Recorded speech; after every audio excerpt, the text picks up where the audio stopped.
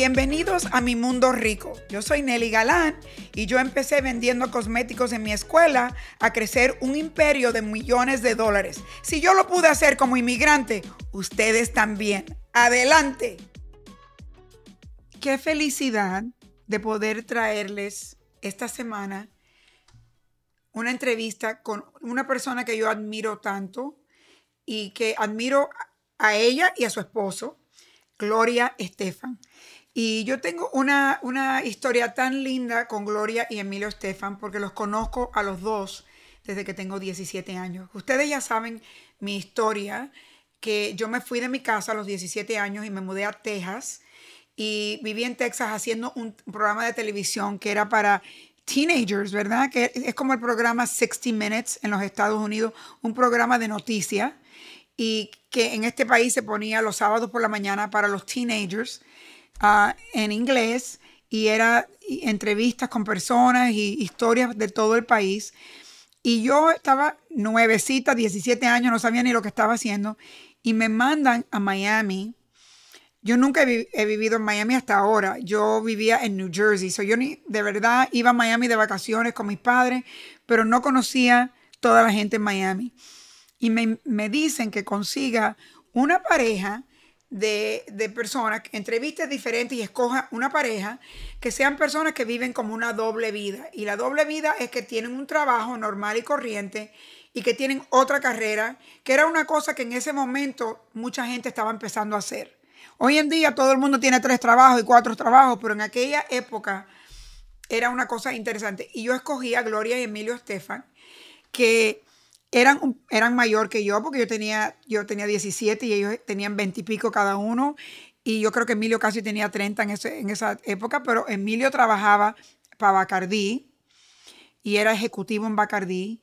Y Gloria acababa de terminar la Universidad de Miami, donde había estudiado psicología, acababa de tener a su primer hijo Nayib y estaba trabajando, y a la misma vez los dos se habían conocido y estaban con una banda que se llamaba Miami Sound Machine y estaban súper popular en Miami. Nadie conocía quién era en ninguna otra parte, pero aquí estaban súper popular y era una historia muy de cubanos inmigrantes, porque como contamos la historia en el programa en aquel momento, era que esta gente que eran muy centrados, que tenían un trabajo durante el día y por la noche tenían esta otra carrera, y que eso es lo que hay que hacer, que hay que vivir con menos dinero, tener una carrera y entonces hacer lo que uno quiere y esperar que ojalá que lo que uno quiera hacer, que en aquel tiempo ellos les encantaba la música, que ojalá que eso funcionara, pero si no, la historia era más de cómo ser una persona emprendedora que hace 2 cosas.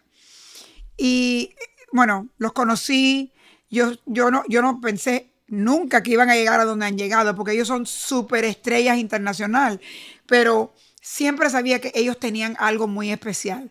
No solo juntos, porque siempre eran 2 personas muy bien, muy unidas y los dos muy maduros y muy centrados. Y esto les va a decir todo de ellos. Ellos siguen en contacto con todo el mundo con quien ellos han trabajado toda su vida. Son súper leales. Y nunca se olvidaron de mí. Siempre me han invitado a todo desde que tengo 17 años. O sea, son extraordinarias personas. Y yo seguí en contacto con ellos todo ese tiempo. Y al principio, ellos les tomó mucho tiempo llegar a donde están. Tuvieron como otros 10 años más después que yo los conocí, que ellos estaban haciendo toda esta vida doble, y después ellos trataban de vender sus ideas para conseguir que una disquera le diera un contrato. Y ellos tuvieron que hacer mucho, guardar dinero, invertir el dinero en su carrera de música, y al fin tuvieron un hit que ellos mismos consiguieron. Que hoy en día uno pondría una canción que uno hizo por el internet, por YouTube, y alguien encuentra tu canción. Pero en aquel tiempo uno tenía que ir de estación de radio a estación de radio a estación de radio, que tocaran tu música, y que poco a poco la gente la tocara como en una discoteca o esto y lo otro, y que se empezara a vender el disco. Entonces que ellos trabajaron tanto para después de un día al otro todo el mundo pensar que, wow, esa gente llegó de un día para otro, pero no, tomó mucho tiempo, mucho trabajo de ellos tener otros trabajos, de invertir su propio dinero en crear un éxito. Y yo creo que ellos son personas que yo he seguido por muchos años y yo siempre digo que son mis héroes. Porque yo he tenido muchas personas que me han ayudado. Como ustedes saben, yo les he dicho que yo he trabajado para 8 billonarios y he aprendido mucho de ellos, de cómo, de lo que hacer y lo que no hacer. Pero de Gloria y Emilio Estefan, como son latinos, como son cubanos como yo, para mí, ellos siempre han sido mis ídolos porque son personas tan sencillas, tan normales, no parecen artistas. Yo conozco tantos artistas, ellos son los únicos que son tan normales como son. Y nosotros los cubanos, cuando vinimos de Cuba, nos criaron así, pero no todo el mundo sabe interpretar el éxito como ellos lo han interpretado, que siguen humildes con todos estos años, que tratan a todo el mundo con amor, que son tan positivos, que se recuerdan a todo el mundo. Y también que han sido tan inteligentes de no solo tener una carrera en música, que ha sido, número uno, obviamente los latinos los adoramos y ellos siempre van a tener los latinos, pero que no solo tienen el mercado latino, pero tienen el mercado afroamericano, tienen el mercado internacional, el americano. Ellos son estrellas mundiales, pero vuelven a Miami y vuelven aquí y son las personas más humildes y más sencillas que existen. Y arriba de eso, ¿por qué toda la gente que son artistas, después cuando llegan a una edad mayor, no tienen plata? Porque no saben diversificar la plata que ganan cuando la ganan. Ser artista es igual que ser atleta. Son carreras que no son muy largas. Ellos han tenido una carrera muy larga porque invirtieron su dinero en otras cosas. Y como yo les digo siempre, no compren zapatos, compren edificios. Cuando ellos empezaron a ganar plata, compraron el estudio donde ellos trabajan. Empezaron a comprar edificios. Después compraron hoteles chiquitos. Después compraron restaurantes. Y tienen marcas de restaurantes hasta en el aeropuerto de Miami que tú llegas y te tomas un cortadito. Stefan Kitchen. Son personas que han sabido coger el momento de ganar plata e invertir esa plata en otra manera para que cuando llegaran a esta edad, otra gente ya no tiene trabajo, ellos tienen todos los trabajos que quieran porque tienen plata en otra área que los deja hacer todo lo que ellos quieren hacer. Mira, si ahora en esta época de su vida que muchos artistas no tienen nada que hacer, hicieron el show de Broadway sobre la vida de ellos, Éxito. Ella se ha ganado tantos Grammys. Ella estuvo en la película con Andy García, donde son padres de una novia.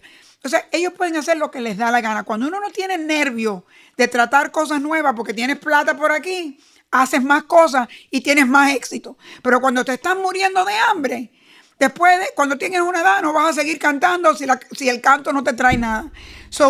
Hay que tener esa plata por otra parte.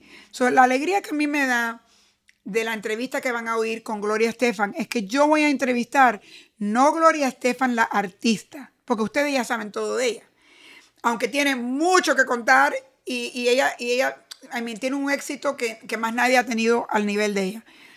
Pero yo voy a entrevistar a la presidenta de una compañía que se llama Gloria Estefan, porque yo creo que todo el mundo ve a Emilio y Emilio es extrovertido y Gloria es más introvertida y piensa que él es el que hace el negocio y ella es la artista. Pero en realidad los dos son artistas y los dos hacen negocio. Y ella, yo la conozco hace muchos años, es una mujer de negocios. Ella entiende todo de lo legal de su industria, de la economía, todo. Ella mira y chequea toda la plata. Ella es una mujer de negocios y una artista a la misma vez. Yo creo que eso es muy importante, porque yo creo que a veces cuando nosotros somos artistas, pensamos que podemos dejar que otra gente lo haga, y así como toda la gente pierde toda la plata. Cuando uno hace algo, aunque sea artístico, tiene que saber amar la parte legal, la parte de contabilidad, las partes que son incómodas, de conflicto. Uno tiene que negociar cosas. Uno tiene que aprender, no solo gustarte la parte donde vas a ver a la gente. Y yo creo, honestamente, que para alguna gente, por ejemplo, Gloria es más introvertida. Quizás esa parte también de tener que ver a todos los fans y todo eso, aunque ellos son lo mejor con los fans, porque ellos saben que el negocio de ellos es los fans. Es igual que si yo soy dueña de un restaurante y cuando la gente viene al restaurante yo no los saludo y esto y lo otro, yo no voy a tener un negocio. La vida es la parte de adelante donde tú ves la gente que compra de ti, ya sea un restaurante, ya sea una tienda o ya sea si eres artista. Y la parte de atrás, que es la contabilidad, lo legal, negociar, lidiar con las cosas incómodas de atrás. Uno tiene que amar todas las partes de un negocio para poder tener éxito a largo plazo. Por eso que lo lindo de la historia de ellos es que han llegado por tantos años. Emilio acaba de cumplir 70 años y Gloria tiene 60 y pico. No todo el mundo llega a esa edad bien. Y eso es la meta de todos nosotros. No es nada más que tener éxito a corto plazo. Ay, gané mucha plata, me compré un Jaguar, bla, bla, bla, y después no tienes nada. No, es tener éxito toda una vida, tener prestigio toda una vida, tener respeto toda una vida. Y eso se consigue día a día.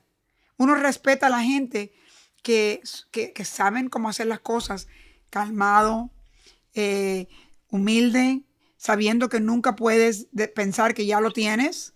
Tienes que seguir echando para adelante con tus negocios, todos los negocios, y llegar a una edad donde ya tienes todo muy estable y entonces puedes empezar a hacer las cosas que tú más quieres hacer. Quiero que conozcan a una de las mitades de mis dos ídolos, Gloria Estefan, esta semana. En el futuro hablaremos con Emilio también, porque yo la admiro y creo que es una de las personas más centradas, más completas que yo he conocido en mi vida. Y yo digo que en la vida uno no debe tener celos de las personas, porque a veces uno le da celos, uno es humano. Wow, esa persona tiene esto y esto. Yo siempre he podido cambiar esos sentimientos de por qué yo no tengo eso, a cómo yo aprendo de esa persona. Cómo yo sigo gente buena, gente positiva, gente mejor que yo. Vamos a seguir los pasos de la gente que son excepcionales. En la vida hay mucha gente mediocre, hay mucha gente que son negativos, que son víctimas, que lo traen a uno para abajo. Uno tiene que subir para arriba con el ejemplo de gente extraordinaria. Y así es Gloria Estefan.